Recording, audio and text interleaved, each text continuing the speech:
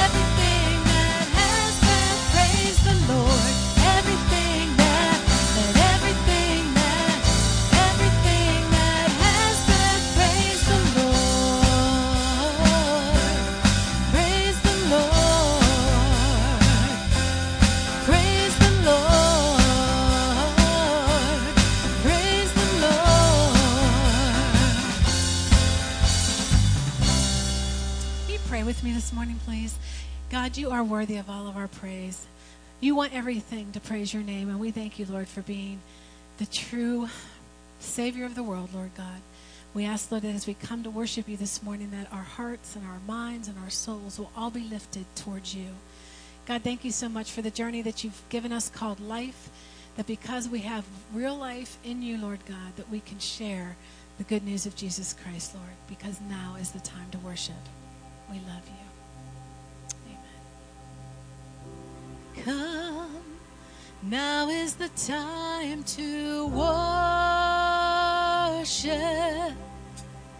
Come, now is the time to give your heart. Come, just as you are to worship. Come, just as you are before your God. Come.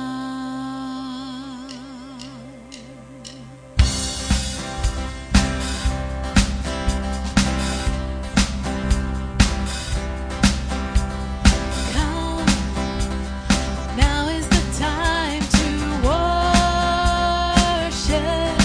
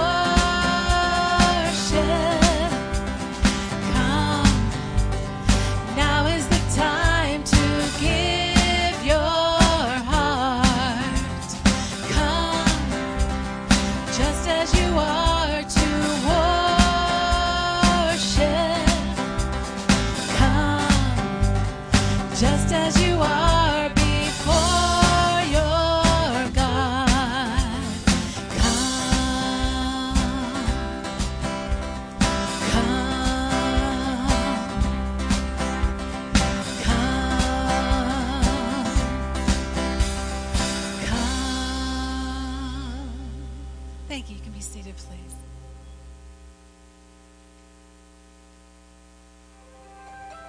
We're glad you're here today. Would you take the friendship folder that's in front of you, the black folder?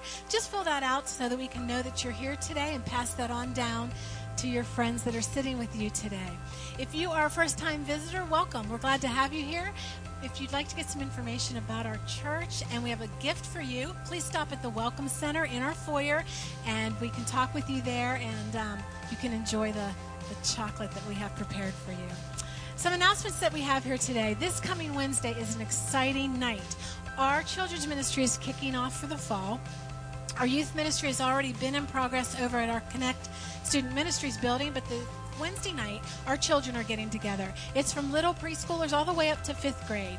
And what this means is Clubhouse Kids is kicking off. It is a great opportunity for you to bring your children up here so that they can learn about God, have fun, learn about the Bible, how much Jesus loves them, and really just enjoy time together as little ones learning and growing in Christ. If you have any questions, you can see Courtney Hodson, or there is some information in the Welcome Center. Also coming up on September the 30th is our Children of the World Choir.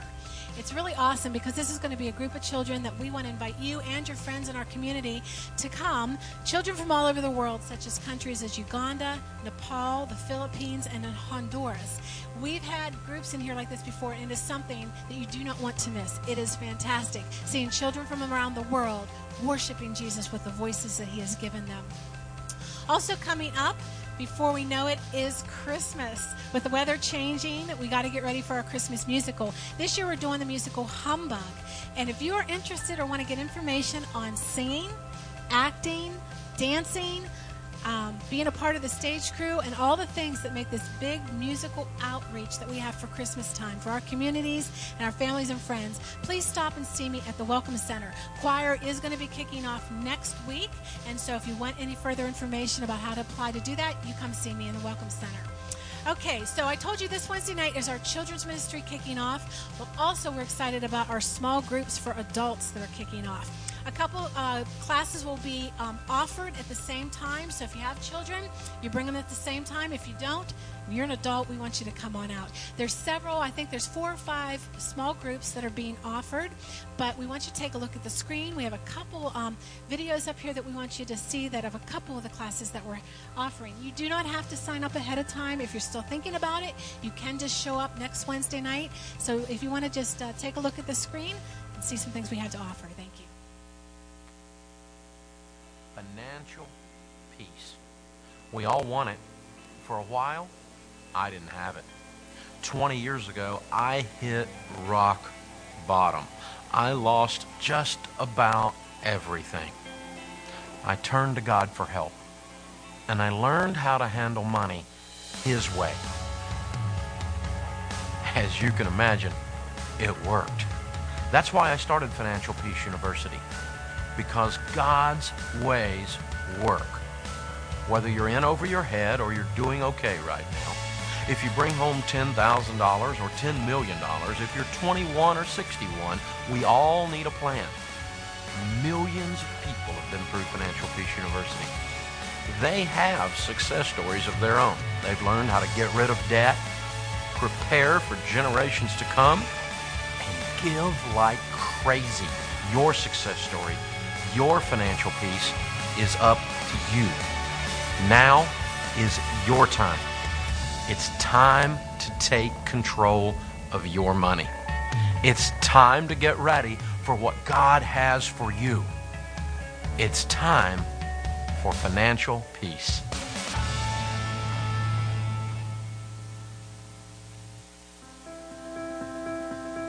Let's be honest. Conversations about faith are usually off limits. It's gotten to the point where the church can be the last place you would think to have a conversation about God. Well, we want to change that. Starting Point is a place where no questions or discussions are off limits. It's not about a teacher giving you information. It's about a conversation.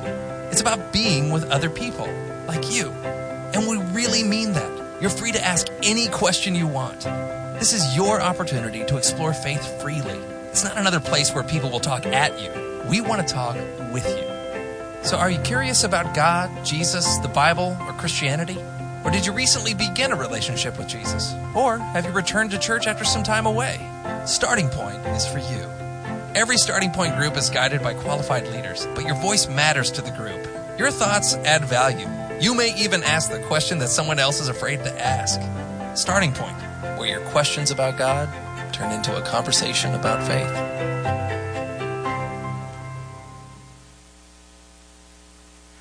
Well, it's so good to see everybody in the church this morning. If you're happy to be here, say amen. Today is our men's retreat down at Deep Creek, Maryland. Many of our men are down there this morning. They're having their service as we're having ours up here in Finleyville. They'll be coming back this afternoon. I've got good reports from those guys. A lot of wonderful things are happening. You know, when men get together in a beautiful environment like Deep Creek, Maryland, good things really do happen.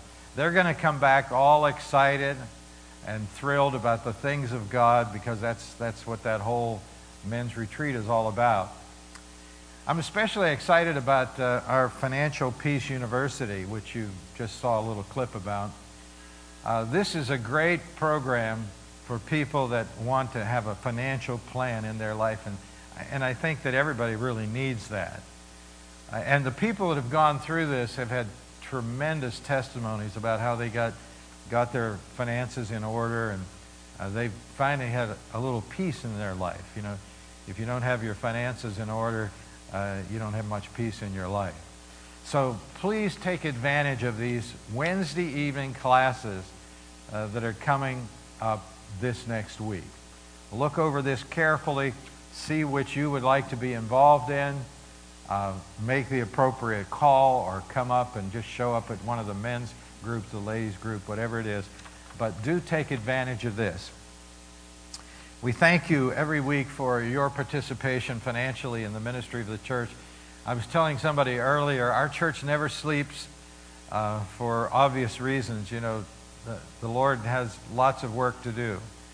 If you come up on this hill any day of the week, almost day or night, something's going on. It's not only our church is for the members of the church, but it's for our community also. And we have community events that we open the church up for as well. So you are the ones that make all these things possible.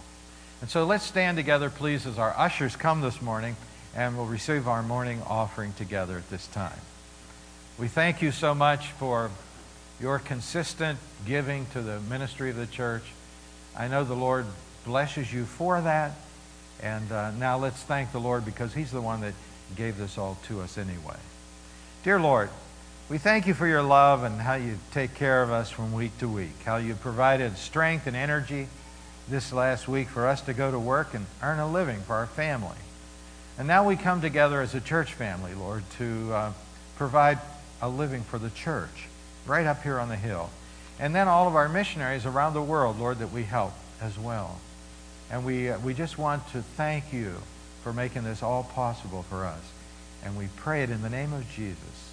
And the Lord's people said, amen. You may be seated.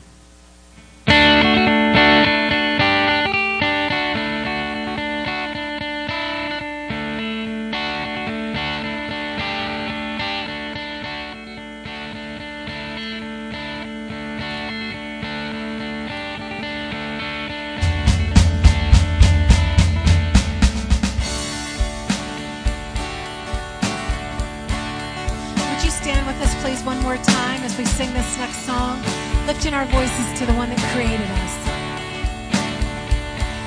There is an endless song echoes in my soul. I hear the music ring, and though the storms may come, I am holding on to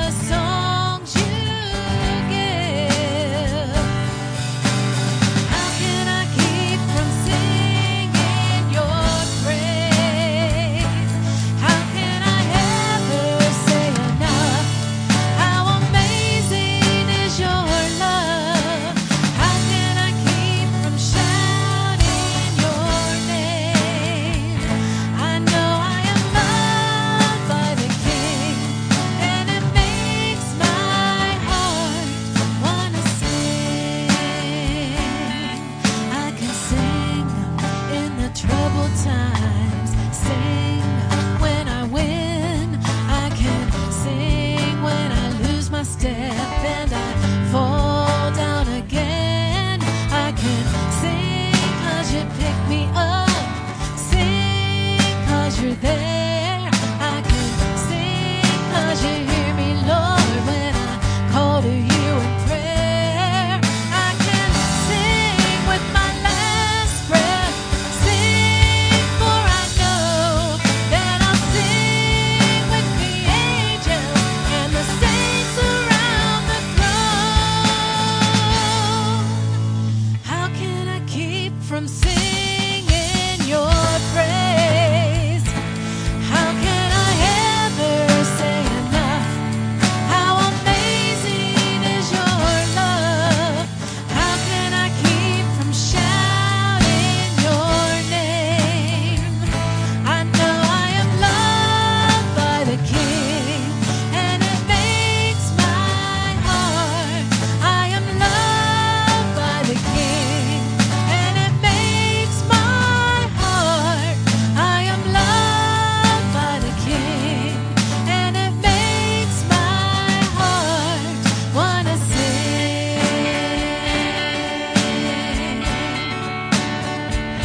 Yeah, I can sing.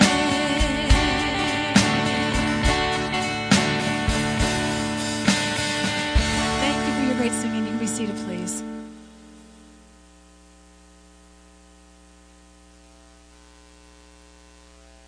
Open our Bibles today, please, to the book of Ephesians in the New Testament.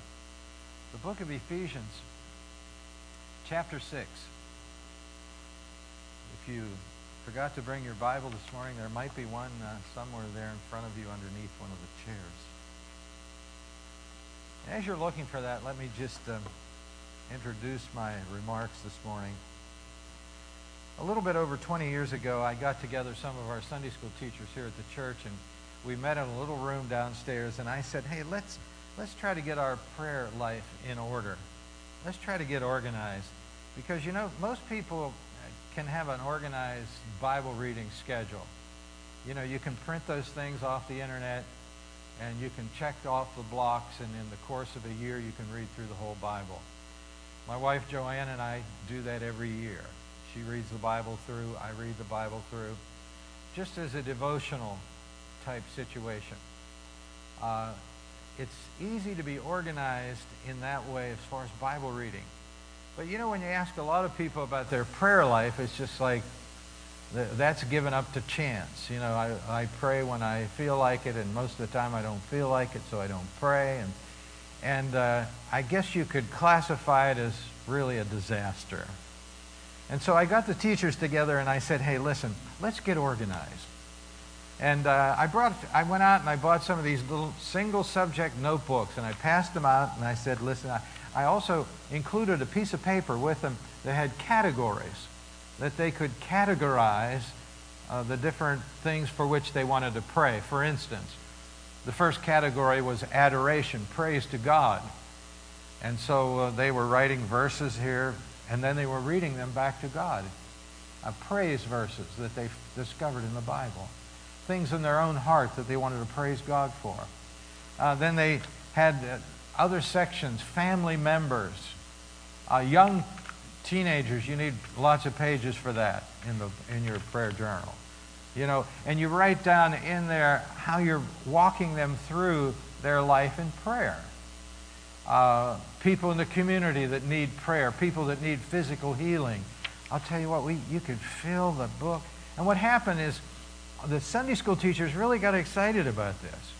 And they started writing in their book, and people would say, hey, listen, I understand you're praying now. Would you pray for this? And so they would go home and they would write that in their book, and so they wouldn't leave this thing up to chance. Corrie ten Boom said one time, don't pray to God when you feel like it. Make an appointment with the King and keep it. Now that makes good sense, doesn't it? I'd like to talk to you this morning from Ephesians chapter 6. And we're going to begin reading in verse number 11. Paul's talking about this warfare that you and I are engaged in. And I think a lot of times when people first come to Christ, they don't know anything about warfare. They're just interested in finding a Savior for their soul so that their sins could be forgiven, so that they could have their name written down in heaven and they could have peace in their heart. They never, I think, realize that they're really enlisting in an army, the army of God. Well, Paul makes these applications in the Bible in all sorts of his books of the Bible. In Galatians and Ephesians and Colossians and in Philemon. And here in Ephesians he says in verse 11, "Put on the whole armor of God that you may be able to stand against the wiles of the devil." The word wiles there means trickery or strategies. Satan is a very tricky character. And he's out to take you down as a Christian. And he's out to take me down. And so Paul says, listen, I'm going to tell you how to stand against the devil and all of his demon forces. Look at it, verse 12. "For we do not wrestle against," and I want you to notice the word against here, how many times it's mentioned. And the word against actually has the meaning of being up close, just like that, in mortal combat with the forces of the evil one. "Put on the whole armor of God. For we do not wrestle against flesh and blood." Oftentimes we say, well, this person's really against me. Well, spiritual warfare is much different than that. Spiritual warfare is not necessarily wrapped up in people, but it's wrapped up in demonic sources, invisible sources. We do not wrestle against flesh and blood, people, but against principalities and powers, that's demons, against the rulers of the darkness of this age, against spiritual hosts. The word host means armies, Satan's armies, of wickedness in heavenly places, in the unseen world. You know, you and I, we just see what we can see with our natural eyes. Paul is taking us here beyond the veil of what we can see into the area that we cannot see. And Paul is saying, listen, there's a whole spiritual warfare going on in places that you cannot see. And so he gives us the tactic that he wants us to employ. Therefore, take up the whole armor of God. You know, when people are in the military, if you've noticed some of them recently, they have so many armaments on, I don't know how they walk, really. You know, they have this big helmet, and they have cameras, and they have gadgets all over them attached. It's amazing the stuff they have. But, you know, it's needed in their line of work. They have to have all of that equipment. And that equipment enables them to be a better officer to keep the peace or to wage warfare. And so here he's talking about our armament. Take up the whole armor of God, that you may be able to withstand in the evil day, and having done all to stand. Stand therefore, having girded your waist with truth. You know, the Christian army is an army that propagates the truth of God. That's our job. In this world that says that truth is false and the false things are true, it is up to you and me to stand for truth. That's the army of God. Having put on the breastplate of righteousness, having shod our feet with the preparation of the gospel of peace, above all taking the shield of faith, with which you are able to quench all the fiery darts of the wicked one. You know, Satan shoots at you. Have you felt that recently? He shoots fiery darts at you. Faith, our faith, is the shield that displaces or diverts the darts that Satan is shooting at us. Take the helmet of salvation, and the sword of the Spirit, which is the Word of God. You know, no church could ever overestimate the value of the Bible. Never get weary with anybody that is taking the Bible and saying, listen, this is the book. This is the book that's going to take you through the rest of your life. This is God's book that has the instructions for you and me to live out our life on earth. And so here it's called the sword of the Spirit, because it's the Bible that first, isn't it the Bible that first attracted you to God? I tell people this: when you open the Bible, you're in proximity to the voice of God. You know, if you have your Bible at home and it's always closed, you can't hear from God. But as soon as you open it, it's like a megaphone that God speaks to you. It's the sword of the Spirit. And then our verse for this morning is in verse 18. Praying always with all prayer and supplication in the Spirit, being watchful to this end with all perseverance and supplication for all the saints. There's a lot of things in that verse. So what we're going to do this morning is take that verse step by step. You know, I love that verse. Actually, what I do is I pray to the Lord that God will make me an Ephesians 6:18 prayer. Lord, I want you to put the principles that you have outlined in Ephesians 6:18 into my heart so that I can be the kind of prayer that you need me to be. You know, praying is a part of our society. We pray everywhere, really. Sometimes we don't even think about it. I've recently gone to Dallas on several occasions. The first occasion, I had an appointment down there at Canyon Creek Baptist Church in the suburbs of Dallas. And I had my little carry-on. And you know, when you go to the airport, they always give you this announcement. Well, you know, there's not much room on this plane. And so we'd really appreciate it if you would bring your bag up here and we'll load it on the airplane for you. And without thinking, I thought, oh, okay, that's a good idea. And so I brought my bag up there and I was walking around a little bit. And after a while, I only saw 2 bags and I knew that it was probably not a good idea to do that. So they loaded my bag on the plane, out of my possession. And you know what I thought about for the next 3 hours? Am I going to get that bag back? That's all I thought about. And so what happened when I got to Dallas, and here comes the bags, I joined all the rest of the people that were praying for their bags at the carousel. People pray at different places and different times. We pray a lot of times for parking spaces, don't we? How many people recently prayed for a parking space? Raise your hand. Okay. And every time I do that, I feel guilty. I feel like, Lord, why would I bother the God of creation about the stupid parking space? But, you know, that's a practical thing, right? We pray about all kinds of things and we don't even think about it. You know, I heard about a woman who was at work and she received a phone call about her daughter was very sick at home with a fever. And the babysitter called and said, hey, listen, you better go get some medicine for your daughter because she's really ill. And so the lady ran out of work and she went to the pharmacy and to get some medicine to take home. And she did the fateful thing and locked her keys in the car. So she's in a hurry and she calls the babysitter back and says, hey, listen, my keys are locked in the car. What'll I do? And the babysitter said probably what you would say, well, isn't there an old clothes hanger that you can find? How many people have ever used that? Isn't there an old clothes hanger that you can find? So she looked around and evidently there was one because that's always happening in these parking lots, you know. And she got the clothes hanger and she's struggling with the clothes hanger and she's getting so disgusted. And she decides to pray to God. Last resort. Dear Lord, help me. Send somebody who can get me out of this situation. No sooner had she done that than this old rusty car pulled up with this dirty, greasy, bearded guy.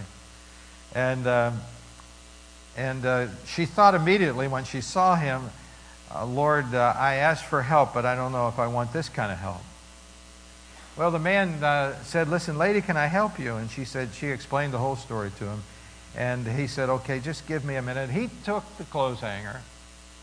And just in about a minute, he had the door open. Well, she was so excited that he opened the door. She hugged the man and through her tears, she said, thank you so much. You are a very nice man. Well, the man replied, lady, I am not a nice man. I got out of prison today, and I've been in prison for car theft, and I've only been out for 1 hour. Well, the woman hugged him again and sobbed in great tears and cried out to the Lord, and she said, Lord, thank you, God, for sending me a professional.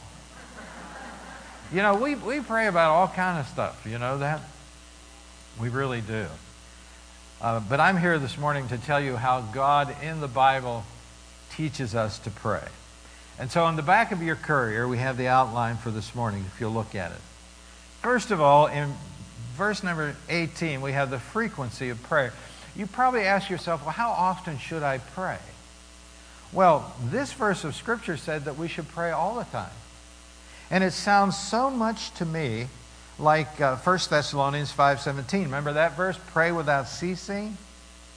I think that's the question most asked oftentimes when people think about prayer. How much should we be praying? How much?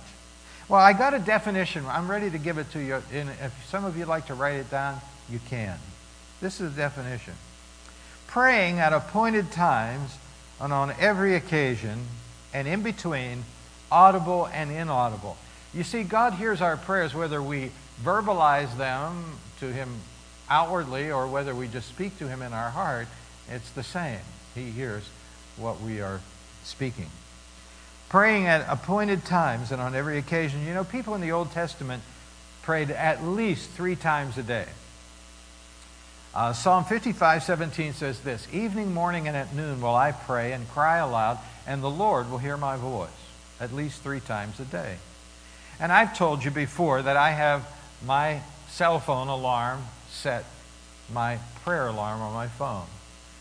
First thing I do in the morning, of course, I have my devotions, and that's been a great habit for me in my life, to get up in the morning and spend time with God before I go out and do anything else in the world.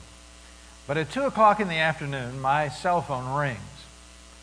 And it's time for me then to pray to God.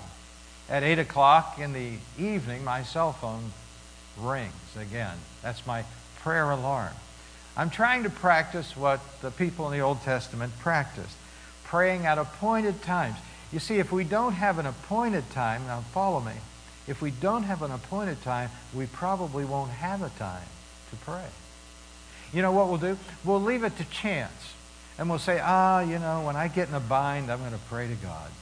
When I get my back against the wall and I have nowhere to move, I think I'm going to call out to God then. Well, you know, prayer is so much bigger than that.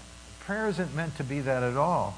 It's to pray to God at appointed times and then times in between those times. You ever go out with friends to a restaurant and they know you're a Christian? And so that means that if they do pray, who gets to pray? You do, right? They call down the end of the table, hey, Reverend. Now, you're not a reverend, but they call you that anyway because you're a Christian. Hey, Reverend, would you lead us in prayer? And they're so thankful that you will because they would die if they had to. You know, it'd kill them. And so we have to be ready at times like that to step up. We can't say, oh, no, I can't pray in public. I'm afraid to do that. That's not too spiritual, is it? And so this is the definition.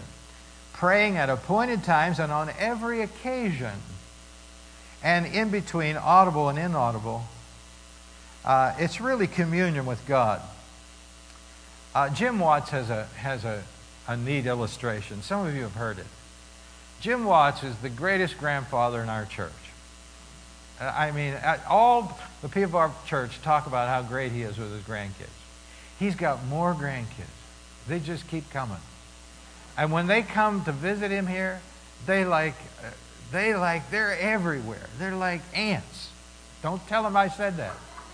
I mean, they are the cutest kids you ever saw. They are gorgeous, these kids. And they follow him around. And wherever he goes, they go. Because you know what? He has vitamin M's back in his office. You know what that is? Vitamin M? He has that. He is the greatest grandparent.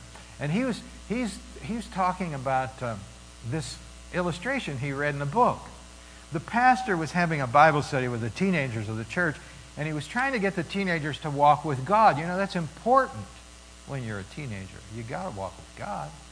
He was trying to explain it to them that they had to experience the presence of God.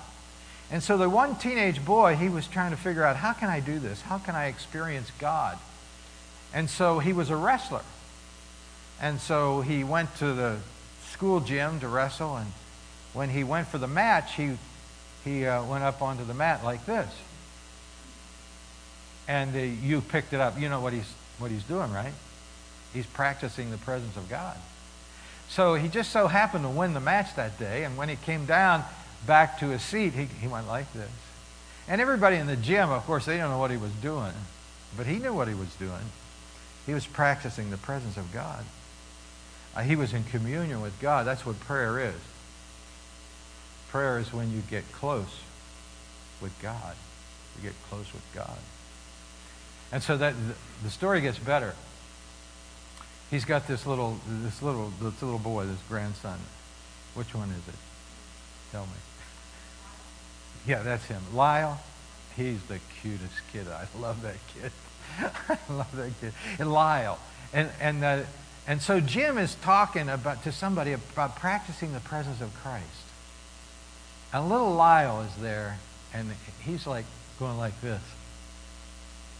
And he says, Grandpa, do you mean this? He got it.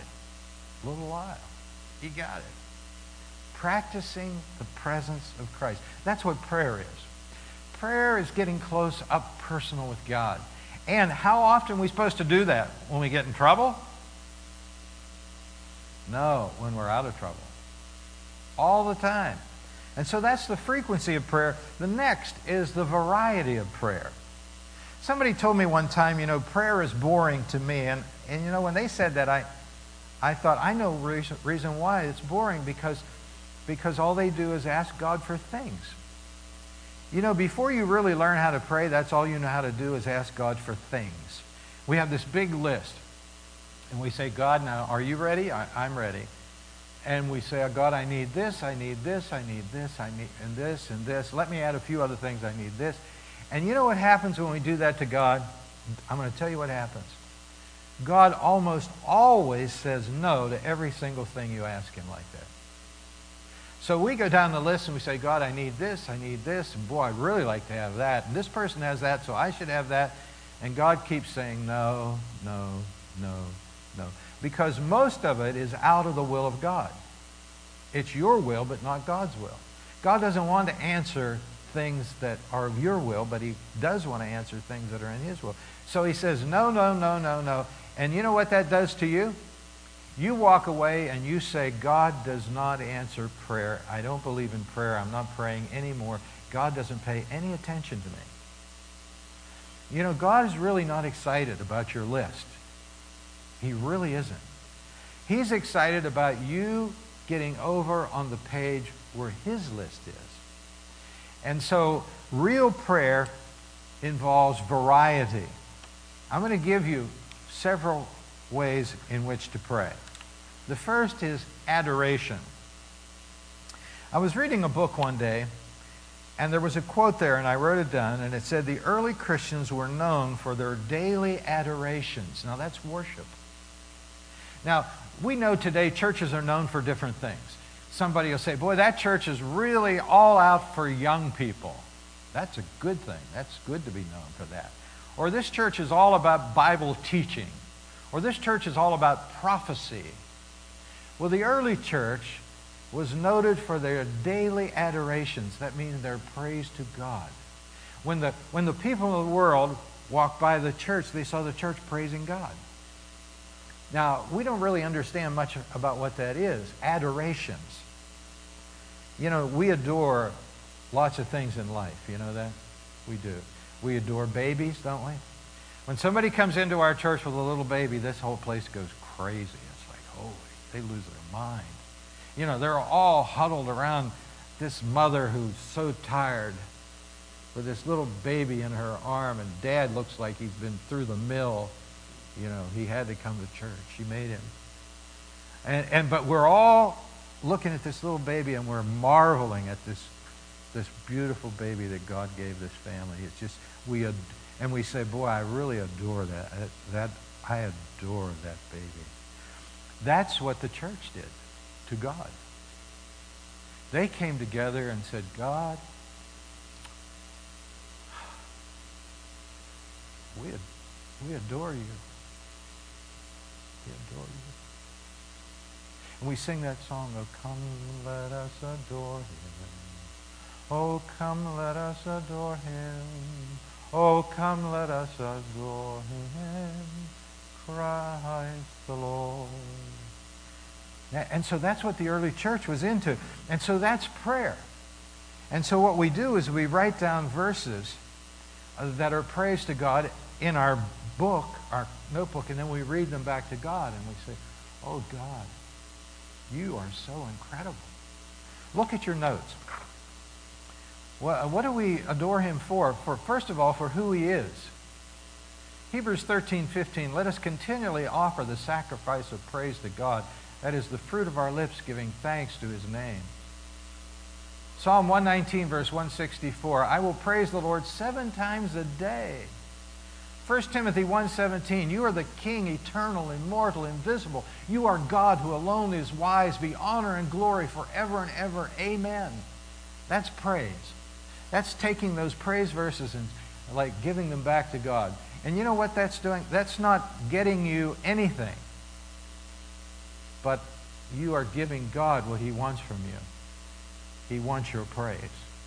He wants you to love him. He wants you to adore him. And so we praise him for who he is and then for what he does. He's the creator. Colossians 1:16. For through him he created all things, visible and invisible, whether thrones or dominions or principalities or powers. All things are created by him and for him, and he was before all things, and by him all things consist. And then we praise him because he saved us. You know, we can never get over that.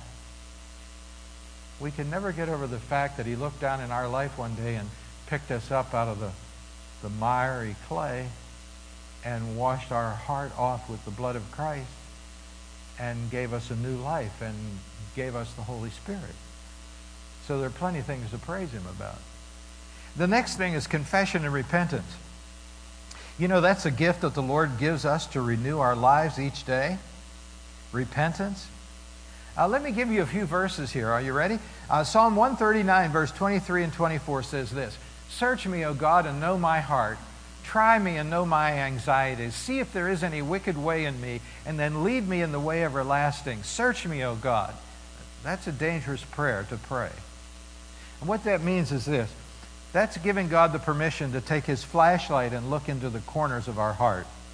You know, there are places in our heart that we don't want God to see. We keep those things like that. And we say, God, don't look there, please. I don't want you there. Psalm 139, verse 23 and 24 says, God, I'm giving you permission. Get your flashlight out. Here I am. Look it over. And God says, oh yeah, I know about that. What about that? Okay. Search me. And then bring it to my attention and then lead me out of that. Psalm 19, verse 14 says, let the words of my mouth, the meditation of my heart be acceptable in your sight. Lord, I not only want to say the right thing, I want to think the right thing. 2 Timothy 2:21 says, if you keep yourself pure, you will be a utensil God can use for his purpose. You be clean and ready for the master to use you for every good work. Confession and repentance, that's important. You know, I think when I first found the Lord, I would do this routine. God, forgive me of my sins. Thanks a lot. You know, what's that all about? I'm covered, right? Wrong.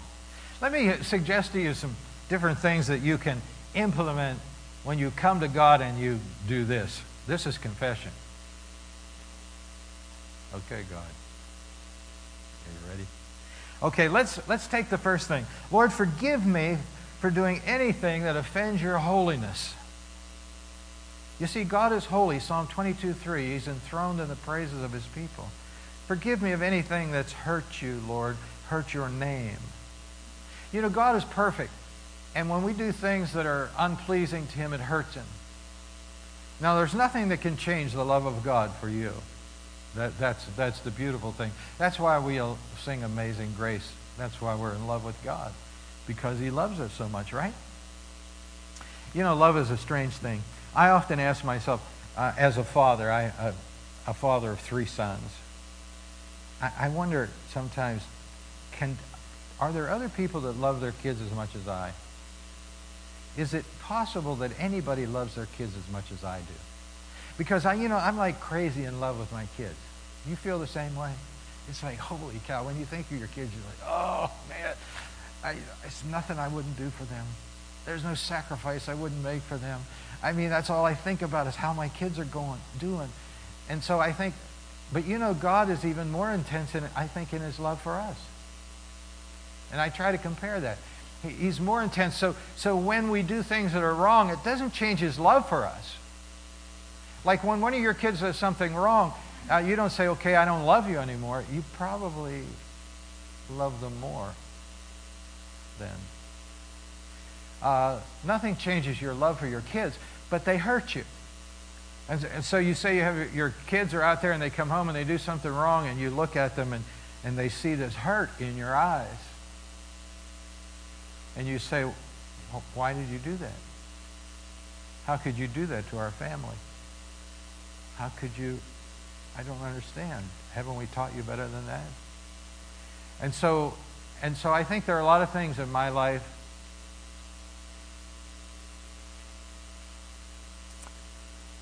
that hurt God. That hurt God. And I'm sorry about that. Because he loves me so much. And so I say, Lord, this is the way I do it. Lord, forgive me for hurting you. So we're off to a good start. Prayer isn't boring anymore. This is big stuff. Okay, the next thing I talk to God about is, Lord, give me an unforgiving spirit. An unforgiving spirit is so important. If you have your Bibles this morning, will you turn over to Matthew chapter 6 with me, please? And we're going to do this quickly. Matthew chapter 6. Look at verse 12. This is the Lord's Prayer. He's taught you and me to say this prayer. Forgive us our debts as we forgive our debtors. That means, Lord, forgive me of my sins in proportion to how I forgive other people for sinning against me. And then look down at verse 14. Now, this is big right here. For if you forgive men their sins, trespasses, your heavenly Father will also forgive you. But if you do not forgive men their trespasses, neither will your heavenly Father forgive your trespasses. And so, in our confession time, we have to say, Lord, forgive me of my sins in proportion to how I forgive other people. And if we don't forgive other people, we can't get our sins forgiven according to this verse. And so what that means is we have to forgive those people who hurt us, offend us. Now, forgiveness doesn't mean a feeling. It's an action. And forgiveness means letting these people go on with their life, letting them live outside of our anger. We may see them, and forgiveness is not glaring them down and saying in your eyes, listen, I hate you. I'll always hate you. That's not forgiveness. Forgiveness is having a pleasant expression on your face and letting them go on with their life so that you can go on with your life. See, if you don't let your offenders go on with their life, you can never go on with your life. They hold you captive. And not only do they hold you captive, you can't get your sins forgiven when you come to God. And so you go through this whole routine, forgive me of this and forgive me of that, and God says, listen, I can't do that until you forgive all these other people. And when you let all these other people, you release them from your anger, then I'll forgive you of your sins. Now this is a Christian's sins, right? We do all sorts of crazy things.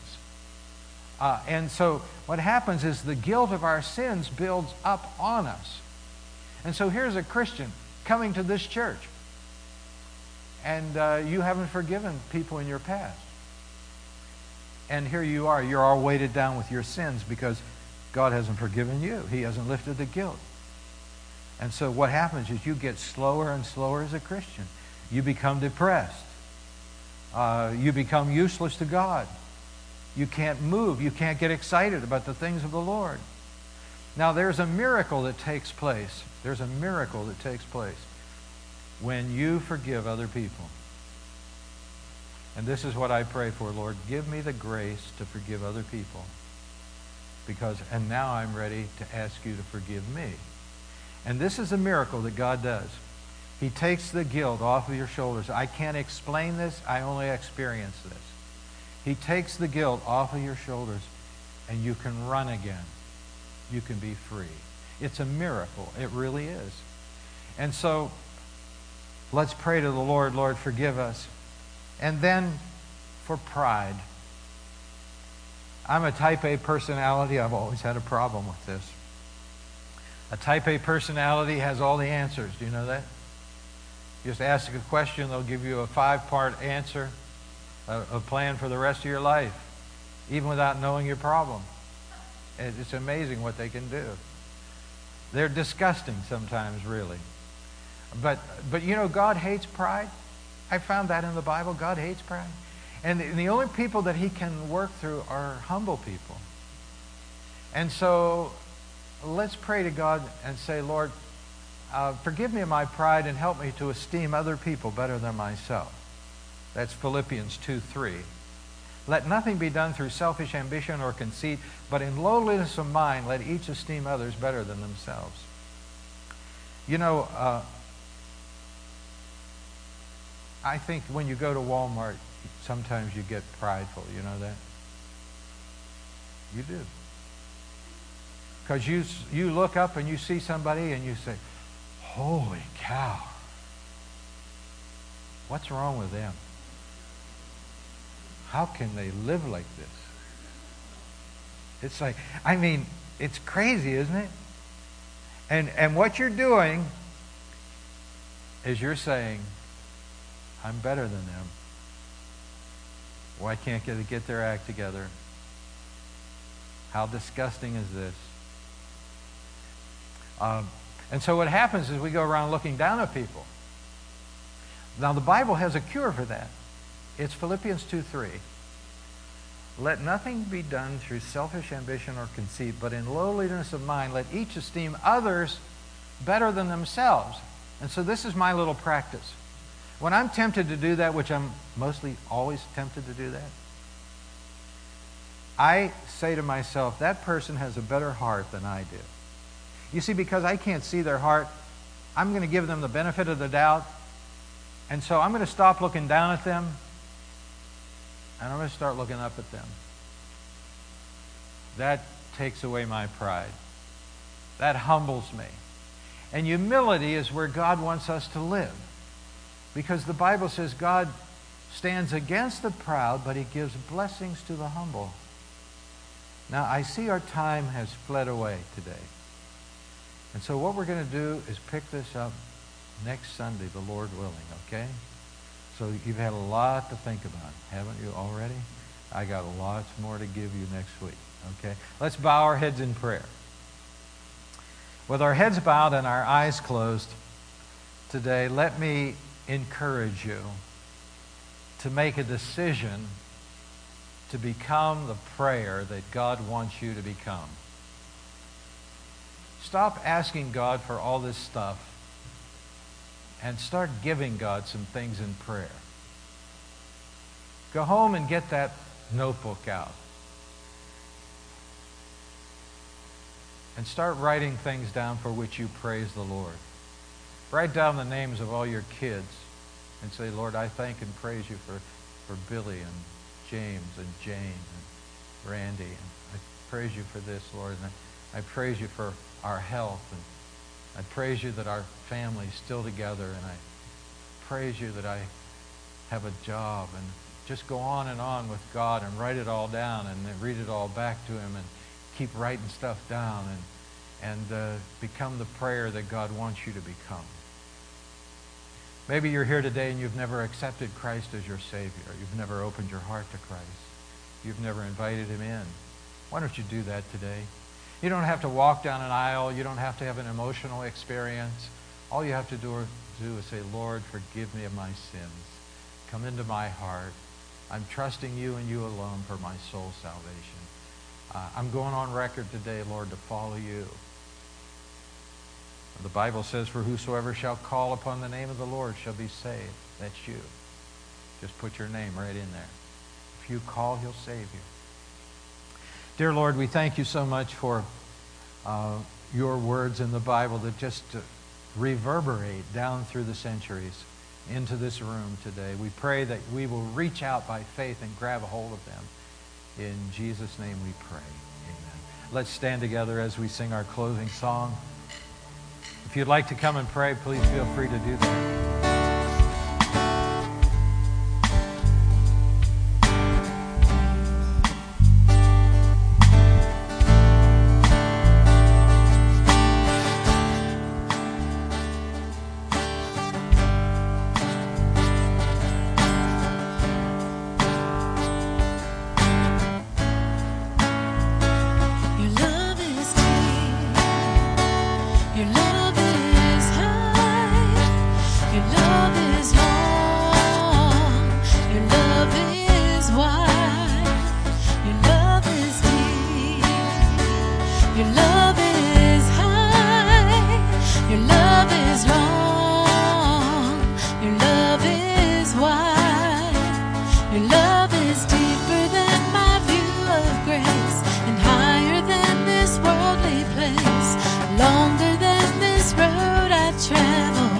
Wider than the gap you fill, deeper than my view of grace, higher than this worldly place, longer than this road I travel, wider than the gap you fill. Your love is high, your love is long, your love is wide, your love is deep. Your love is high, your love is long, your love is wide, your love is deeper than my view of grace, higher than this worldly place, longer than this road I travel, wider than the gap you fill, deeper than my view of grace, higher than this worldly place, longer than road I travel, wider than the gap you fill.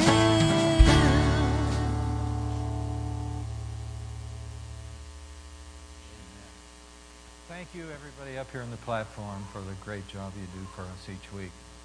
I want to encourage you, if you don't have a little notebook like this for prayer, to get one, and start to make your categories. Praise and thanksgiving. I'll tell you, you'll fill the book up. And after you start filling the book up, just read those things back to God. Say, Lord, I want to remind you about this stuff. I want to praise your name.